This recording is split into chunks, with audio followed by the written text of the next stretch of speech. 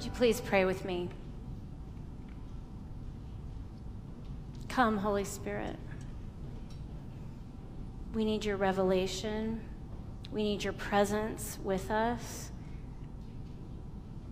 Would you unveil to us the mystery and the beauty of woman? And may my words be pleasing in your sight. In Jesus' name, amen. You may be seated. I had the privilege of growing up in Brazil, as I've said before, which in many ways is a matriarchal society. Women, especially mothers, have a lot of authority. This last summer, I was talking to a surfer dude on the beach, and he was showing me his mother's name tattooed in large letters on his arm. He said he had missed a letter, but what are you going to do? He said a lot of friends of his tattoo their mother's names on their arms. This was especially meaningful to him because his mother had adopted him. He gave me the guidelines the guys follow. Never tattoo any woman's name on your body except the names of your mom or your sister. This reverence for the mother is very refreshing. Teenage boys often walk with their arms around their mothers. My friends in Brazil will not move to a town that takes them away from their mothers. It's just simply understood.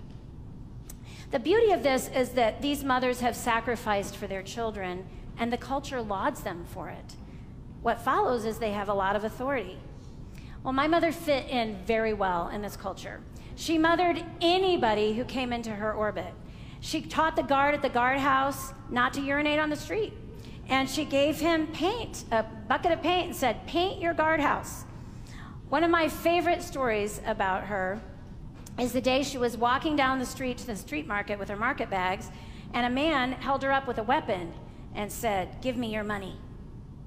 Now, my mother believes in her authority as a mother, and once before, when gunmen had come into our house, she had said, "This house belongs to Jesus. You can take whatever you want, but don't leave a mess. I hate messes." So this young man didn't quite know what he was up against. She lifted her eyes and she looked into his. She put her hand on his shoulder and she said, "In the name of Jesus, don't do this." And then she asked him what had led him to this low place. He began to share that he had lots of children to feed and no job. "Well, what skills do you have?" she said. "I'm a baker," he said. "Well, have you tried the bakery down the hill to see if they need someone?" And so on went the conversation. Then she told him that she didn't have any money with her. She said, "I'm going down to the market to cash a check at the end of the market. If you want, you can come with me, and I will give you some money, but you will not take it away from me." So he agreed, and he began walking beside her. Then he asked to carry her bags. And then he put his arm around her, like men tend to do in Brazil. As they walked through the market, vendors who all knew my mom looked in suspicion at this guy, and they made motions to help her, but she nodded that all was fine. After cashing her check and giving him some money, she wrote down some places he should pursue for a job, a church he should attend. She insisted he never rob anyone again, to which he agreed.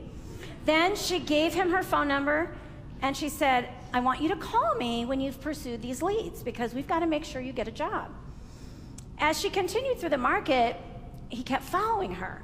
So finally, she turned around and she said, "What do you want?" And he said, "Can I go now?"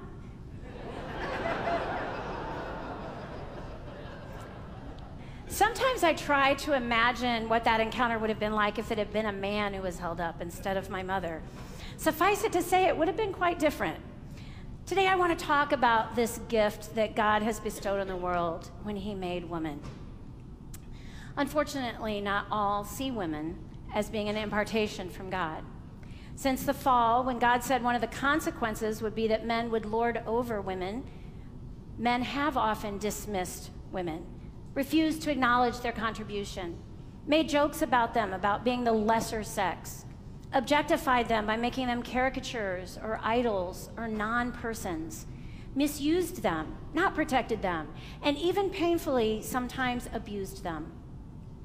The grief caused by this on a personal, cultural, societal, and even a global level has caused women to become isolated, self-protective, angry, and often deeply disconnected.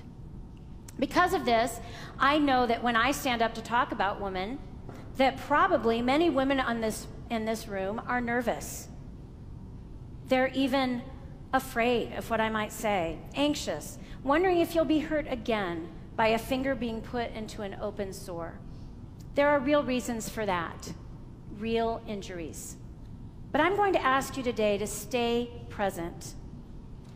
Even if my articulation is imperfect, which it will be, because the person of woman is so elemental and beautiful, if we cannot engage even those ideas that frighten us, we may miss something of utmost gravity in our lives.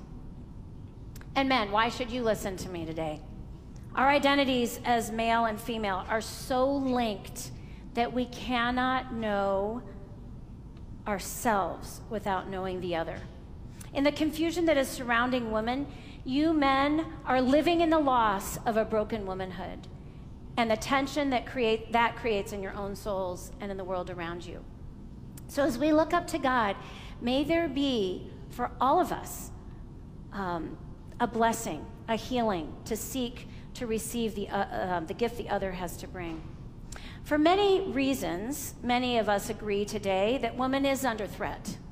But I want to offer that culture, religion, government, the system, even man himself, who is not our enemy. Not to say that man has not been used by our enemy, or that women have not been used. The enemy, though, of woman is Satan himself. And his designs on her began in the garden. I want to look at why Satan might take such an interest in woman and particularly choose to target the value she brings to the world. A woman is not in danger because she is so weak, but because what she carries is so precious and dear. It is the meaning of half of the universe. And if we only respond, we can only respond with a grave sense of responsibility to be true to what we've been given. If you are feeling an especially spiritually charged attack, it is because it is spiritually charged. But first, I want us to pause and ask this question. When God created woman, what was his vision? What was his dream? What is the identity that we have been given from heaven? What is the eternal meaning that we are to convey to the world that cannot be carried by men? What is the genius with which we are to enliven the world? What is the beauty with which we're to grace the world? To answer these questions is a sobering task. To do so is to attempt to represent in words something that is too definite for words, something that's too cosmic for words.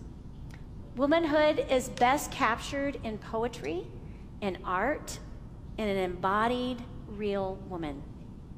How can I capture the love and strength of a woman such as my mother, who sat up all night feeding foster infants, who had been put into her care by judges who asked her to take hard cases because they knew she could revive any child who was not thriving? How can I capture the selfless toil of a Lilias Trotter, Victorian artist of utmost promise, who gave her life as a celibate to the mission God unfolded to her, as an adventurer to Algeria, serving women and children and pioneering whole mission work to the Muslims? If we believe that God created man and woman, then it must follow that he had a purpose in making them. And if we believe that God's creation is very good, we can look and trust to him for revelation for the eternal meaning bound up in these two that he created in his own image. As we receive both the expansiveness and the limitations of that purpose, it follows that as we live in acceptance and in alignment with his purposes, we will find freedom and fruitfulness. If we do not live into God's design, we will live in a diminished world, in the small realm of the seen, shadows and suggestions, relying on the world to tell us who we should be. If we image God, it follows that there is something about the incarnational embodied revelation of God that will be diminished if we do not live into our femaleness and our maleness. It will be harder to know God in a culture in which the masculine and feminine are not united and distinct. So I want to go back to the beginning, to God creating. Woman is the final movement of creation, and God gave her two missions: to be a supernatural companion and to be a sacrificial mother. God made his creation in pairs, day and night, the waters above and the waters below, earth and sea, sun and moon, sea and sky creatures and beasts of the earth, and then man alone. Now, God said it wasn't good for man to be alone, and he had a plan already to make us a helper suitable for him, but he wanted man to realize this himself. So he gave him all the animals to name, and during this time, he kept searching for that soulmate that had that same connection with the divine. Who knows how much time transpired, but he didn't find what he was looking for. So God made a woman from the very body of Adam. Our connection to man is that intimate. Bone of my bone, flesh of my flesh.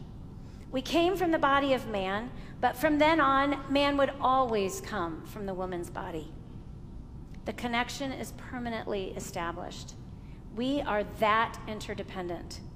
If we look at the pairs God created, I think we can see in the realm of poetry the elemental distinctiveness in God's creation that brings a beautiful harmony to the workings of nature.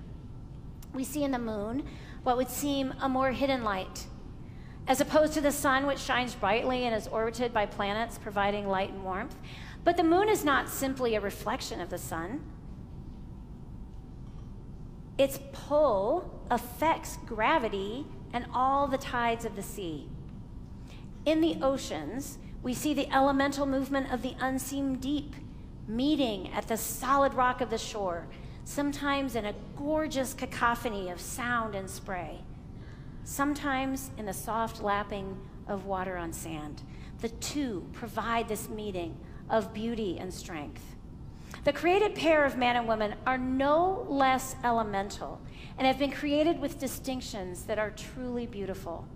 These are not just in their biology, but in their thinking, their perceptions, their ways of relating to others, their processing of information, their appearance, their physical capacities. A man may be able to run a marathon faster, but no man is equipped in the marathon of birth, which studies say is about 4 marathons. Recent brain research has shown that there are a host of differences in the way men and women's brains are wired, giving each of them a set of strengths. In women's brains, there are more connections between both sides of the brain. In men, there are more connections between the front and the back, and these have all kinds of implications. Differences are meant to bring not a threat, but beauty and balance to the world. Gertrude von Lefort, the German philosopher and poet, speaks of the difference between man and woman as the difference between rock and water. Man signifies the eternal value of the moment. Woman, the unending sequence of the generations. Man is the rock on which the time rests. Woman is the stream that bears them onward. Who could argue which is stronger, water or rock? Water can actually even seep through rock over time. But they have elemental functions in the world, which are decidedly different and absolutely essential. Let's look at the first defining word God says of woman, a helper suitable for man.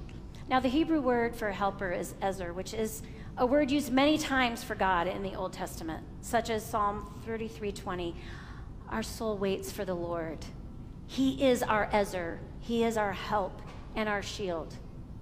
Woman was to be an impartation from the presence of God that would minister God's help to Adam.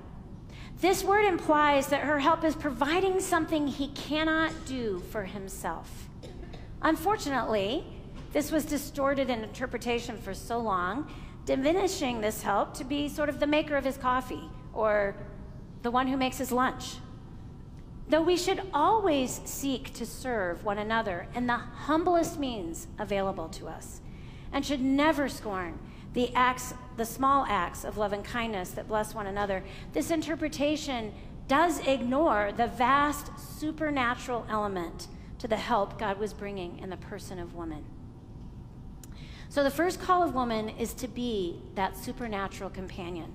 She is needed to carry half of the meaning of the world, to be the eyes that see what he cannot see, to be the ears that hear what he cannot hear, to bring what is missing, to be that presence that lifts aloneness, that establishes relationship. So how quickly that supernatural companionship disappears when man does not welcome that connection, that equal help, that difference that he so needs to complete him. When he reduces the help to the meeting of his physical needs, or somehow simply that she's put there to serve his selfish desires. Man needs a revelation for the supernatural help a woman can bring when she walks in the Spirit. She brings a perspective on the universe, a knowledge that she alone apprehends. She reminds him how to be, not simply how to act. And how quickly woman ceases to be that help when her focus becomes herself and her own needs. When she sees man as her competitor, or she fears her help does not have visible influence. We live in a world of disconnection, of anxiety, of isolation, and of loneliness. I believe that some of this would be mitigated if we as women responded humbly to our mission to connect others, to be a relational help that fosters companionship and brings life. Women carry a God-given authority to help connect others to God and one another. When women understand the importance of supernatural companionship, they understand that it is more than friendship or just one-on-one relationship. It's the ability to create an ecosystem of connection. The dearth of the feminine in a community results in disconnection. When I was growing up, it was at a time in the evangelical church where women were just not given much room for ministry or leadership. But on the mission field, women flourished. And I think this is partly because men needed them. They helped plant churches. They led whole ministries. Celibates served on teams with couples. The community created was rich and intertwined with aunts and uncles everywhere, and was mostly fostered by the women through hospitality and acts of service. How many times when we had been traveling, our fridge would be filled with food when we came home? We were in one another's homes all the time. An ecosystem of interdependency, love, and nurture was created. One celibate woman in our community had as her ministry simply to help all the missionaries with their paperwork and documentation, which is very bureaucratic in Brazil. And then she planned and led a conference for missionaries from all the denominations just to bring them together to pray, worship, and be fed spiritually. I believe that a lot of the success of missions in Brazil has been because of this unity among the missionaries. The church, the ultimate home, is always portrayed in Scripture as the bride of Christ, a she. Women represent the home where all men and women can find community with God and one another. I see this relational difference even in my own boys and girls. When my girls get together to hang out, it's all about relating, with an activity being only the palette that creates the opportunity to connect. For my boys, it's all about the activity and eating really good, unhealthy snacks. And if conversation happens, it's within the distraction of the activity. When I'd say, well, did you ask them about such and such? We were playing soccer. How was I going to do that? These are great differences, and they can be cherished and celebrated. I'm glad that our men in arms are not always distracted by relational troubles and sorting them out all the time, but they're focused on their common mission. But I'm also glad that women often help men go to deeper places of connection by being present to them and tethering them to relationships that ground them and keep them in community. Adam had to have Eve to image God to the world. He had to have Eve to share his dominion of the world. He had to have Eve to be fruitful, as it would take their mutual creative work to produce anything that went beyond their one generation. And this call to be fruitful and multiply is the directive God gave to all of creation. And he gives it specifically to man and woman.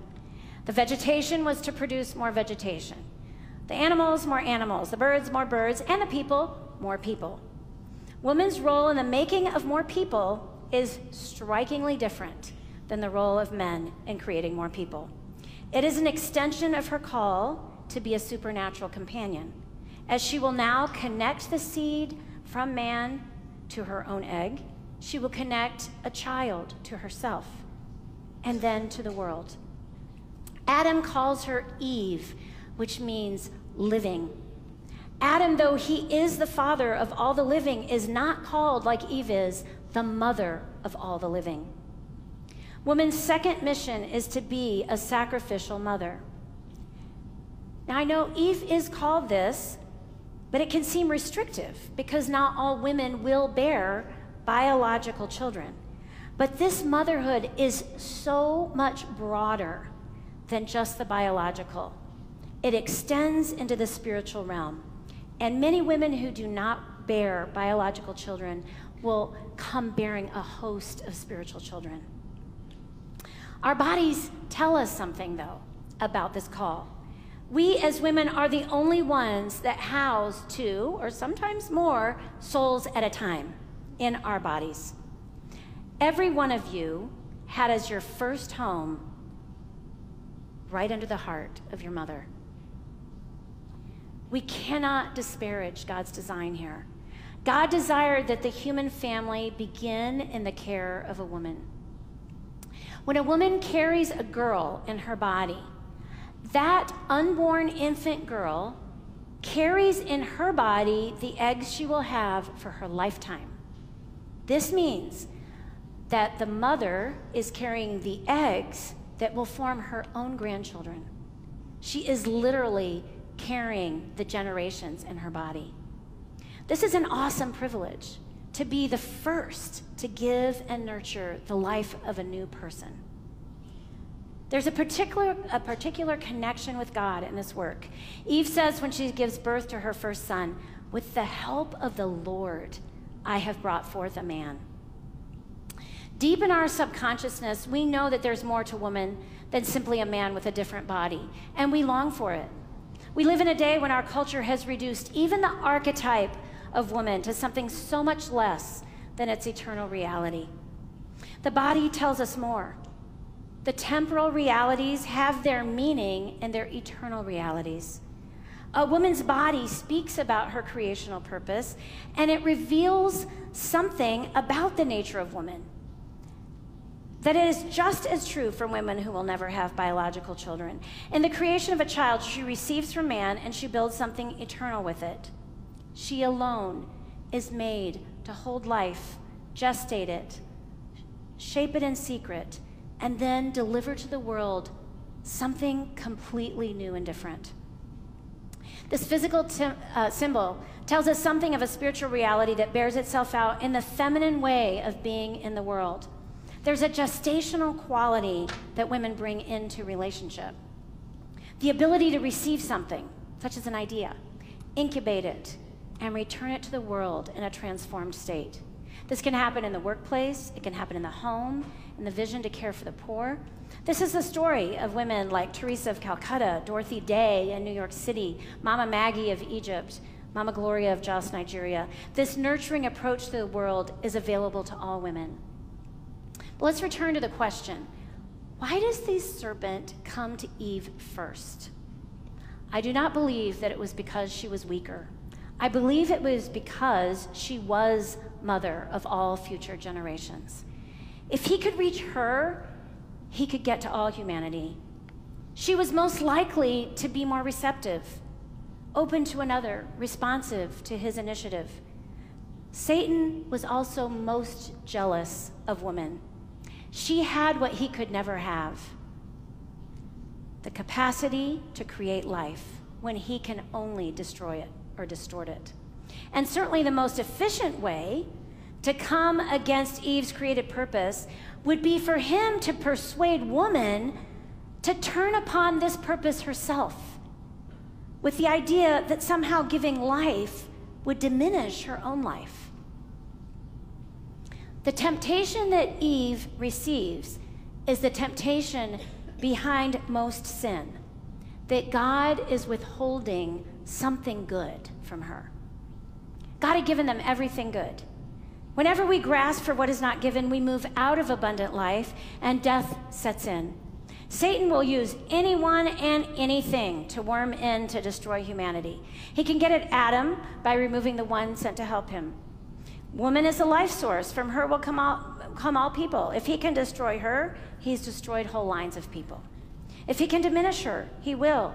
And he will use anything at his disposal to do so, whether it's men, laws, cultural practices and postures, and even women themselves. We as women have to be aware of our own vulnerability to the temptation that something has been withheld from us. And we need to be especially aware of the ways the enemy moves in to convince us of an inverted truth, that the profound creational call to bear life into the world is actually the very thing that withholds us from a meaningful life. It is essential that you know what we have signed up for in our culture.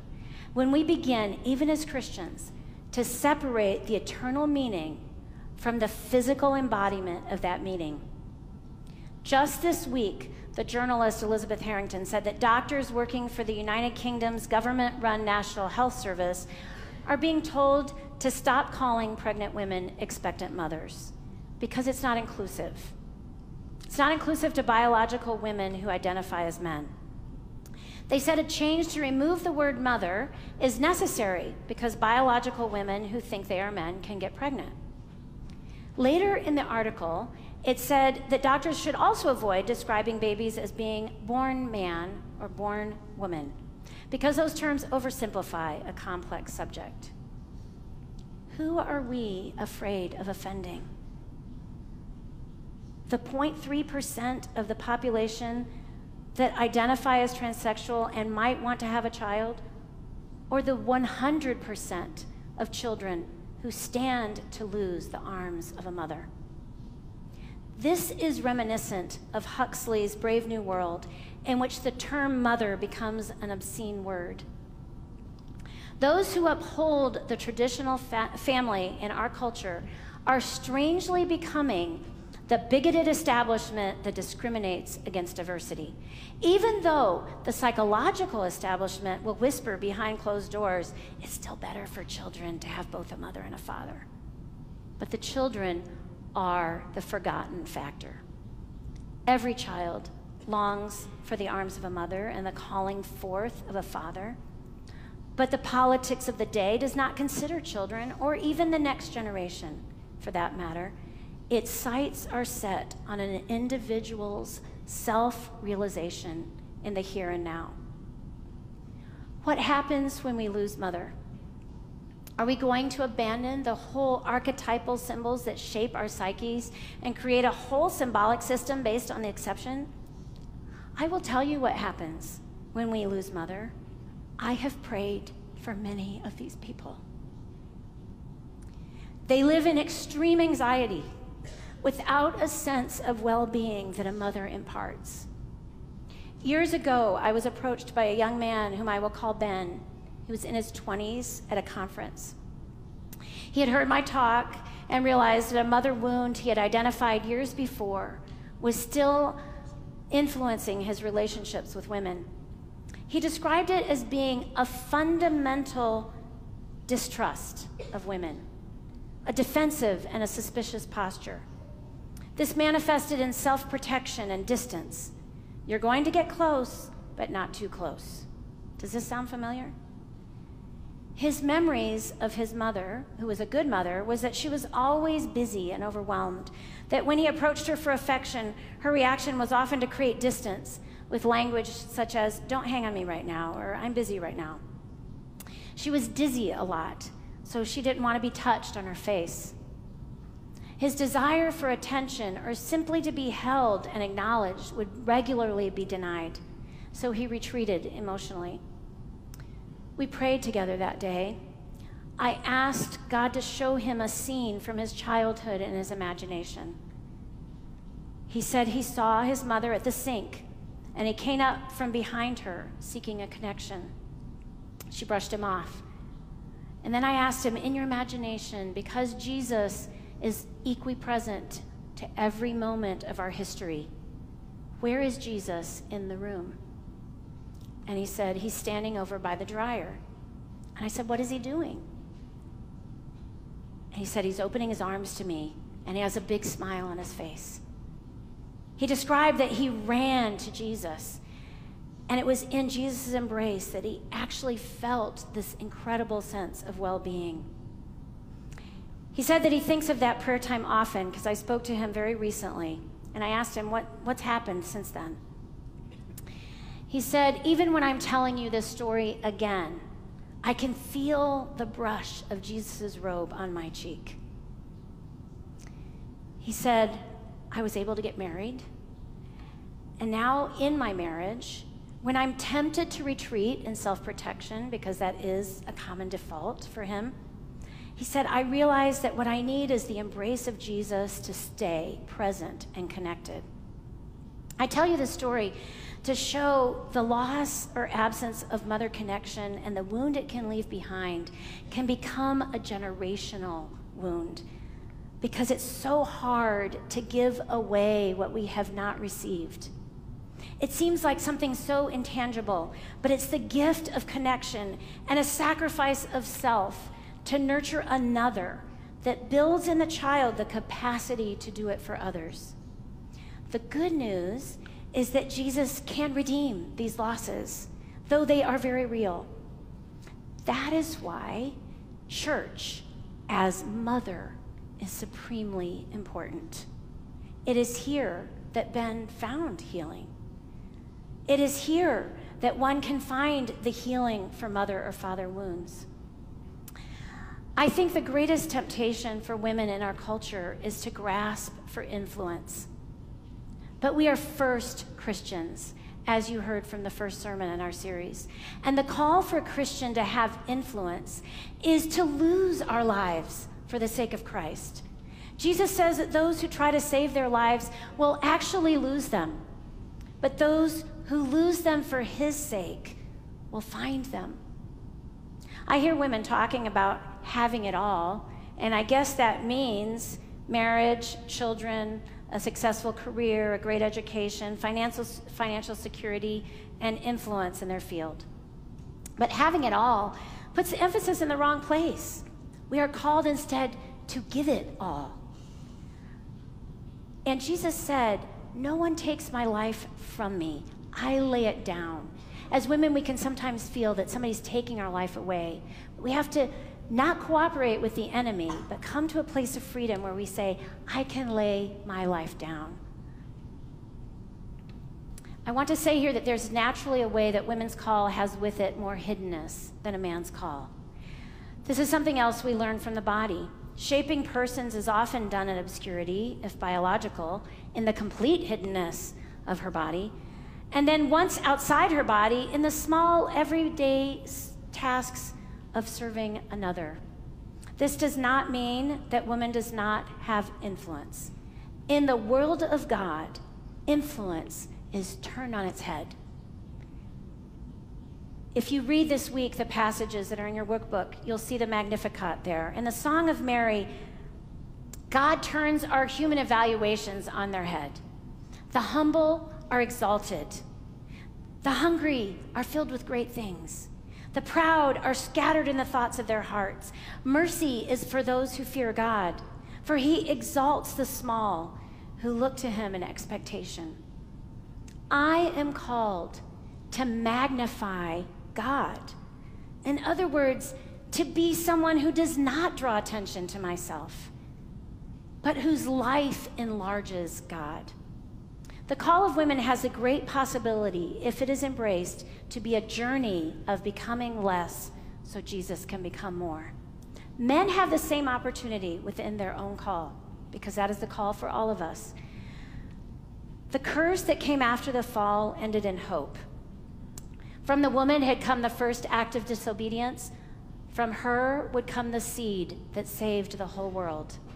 The early church fathers taught that as Jesus was the new Adam, Mary was the new Eve.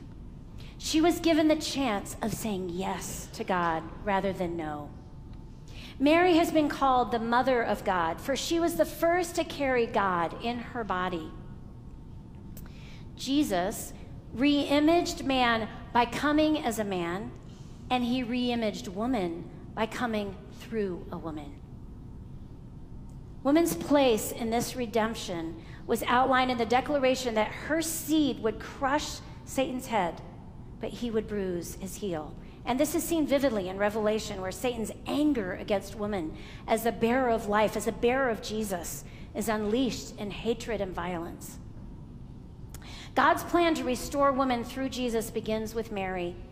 Today we're offering out here small icon cards of a beautiful depiction of Mary blessing Eve. In the Magnificat, we hear the joy of Mary, that now everyone will call her blessed. And I believe she speaks for all women. Mary was the first to receive Jesus in her body, paving the way for all of us, men and women, who would also receive Jesus into our bodies. But she particularly extends the blessing she received to all of us who have come under the sting of the curse as women. It is so easy to miss this exalted place that God has for women. Alice von Hildebrand says in her book, The Privilege of Being a Woman, as soon as we abandon a secularistic interpretation of the Bible, we can perceive that from a supernatural point of view, women are actually granted a privileged position in the economy of redemption. Receive today that mother's blessing visited on Mary that began the recreation of what was lost. The ministry of woman is individual, but is also so much more expansive than herself. It represents this impartation of God pictured in Mary and the church in both supernatural companionship and sacrificial motherhood. No matter how much tampering is done with the symbol, what it represents still remains. I was reminded of this in a story I read recently. We've heard of the idea that men call out to their mothers when they die on the battlefield. One soldier, Roland Bartetsko, reflected that for him it was even more than that. He said, when I was lying there on the ground under a hail of bullets, the word mother escaped my mouth. Just like that. It wasn't an exclamation or a cry for help. I just calmly uttered the word mother. At this moment, for the flash of a second, I thought, where did that come from? And then the thought passed away. I was too busy trying to survive. Later on, I had ample time to think about this moment and what I felt. This was an archaic moment, totally unconscious. And it came from some region of the brain that we don't have access to and which under normal circumstances lies hidden and suppressed. He said, I don't even think I was addressing or thinking of my mother as a particular person. I used to call my mother with her first name and not with mother or mom or something. But that the word mother referred to a more universal principle, the beginning of life. He said, our lives begin with our mothers giving birth to us. And on the day when I thought that my life was over, my mind circled back to where it had all begun. I want to challenge all men and women here today to allow God to search your hearts.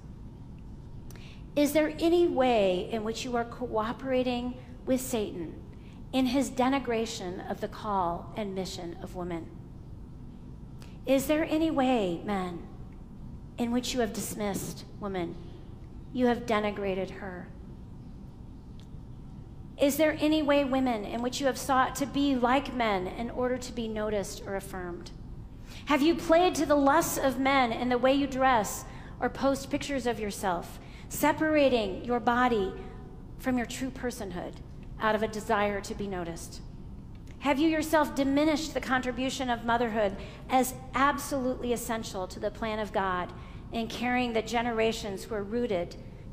generations who are rooted and established in love and personhood and being and thought of some other contribution as being more influential?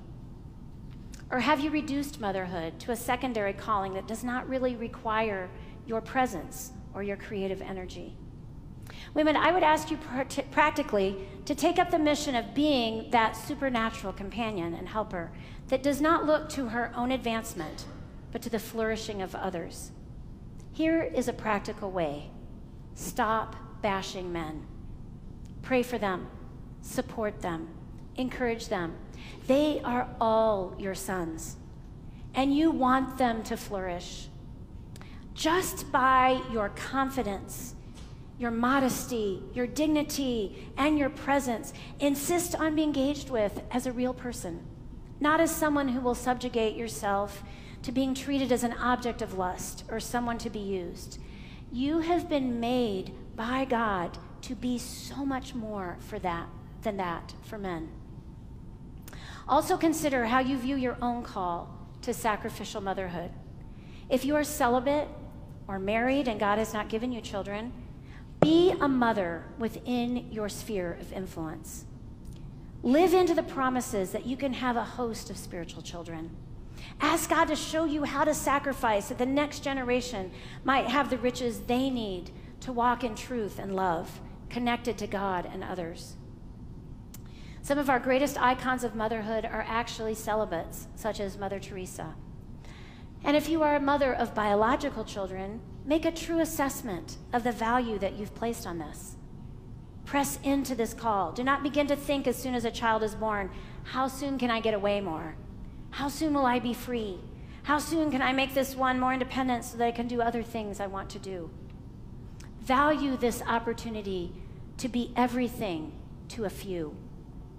Consider honestly how much time your children have with you and how present you are to them when they are with you. And remember, your children need your education, your skills, but mostly your presence.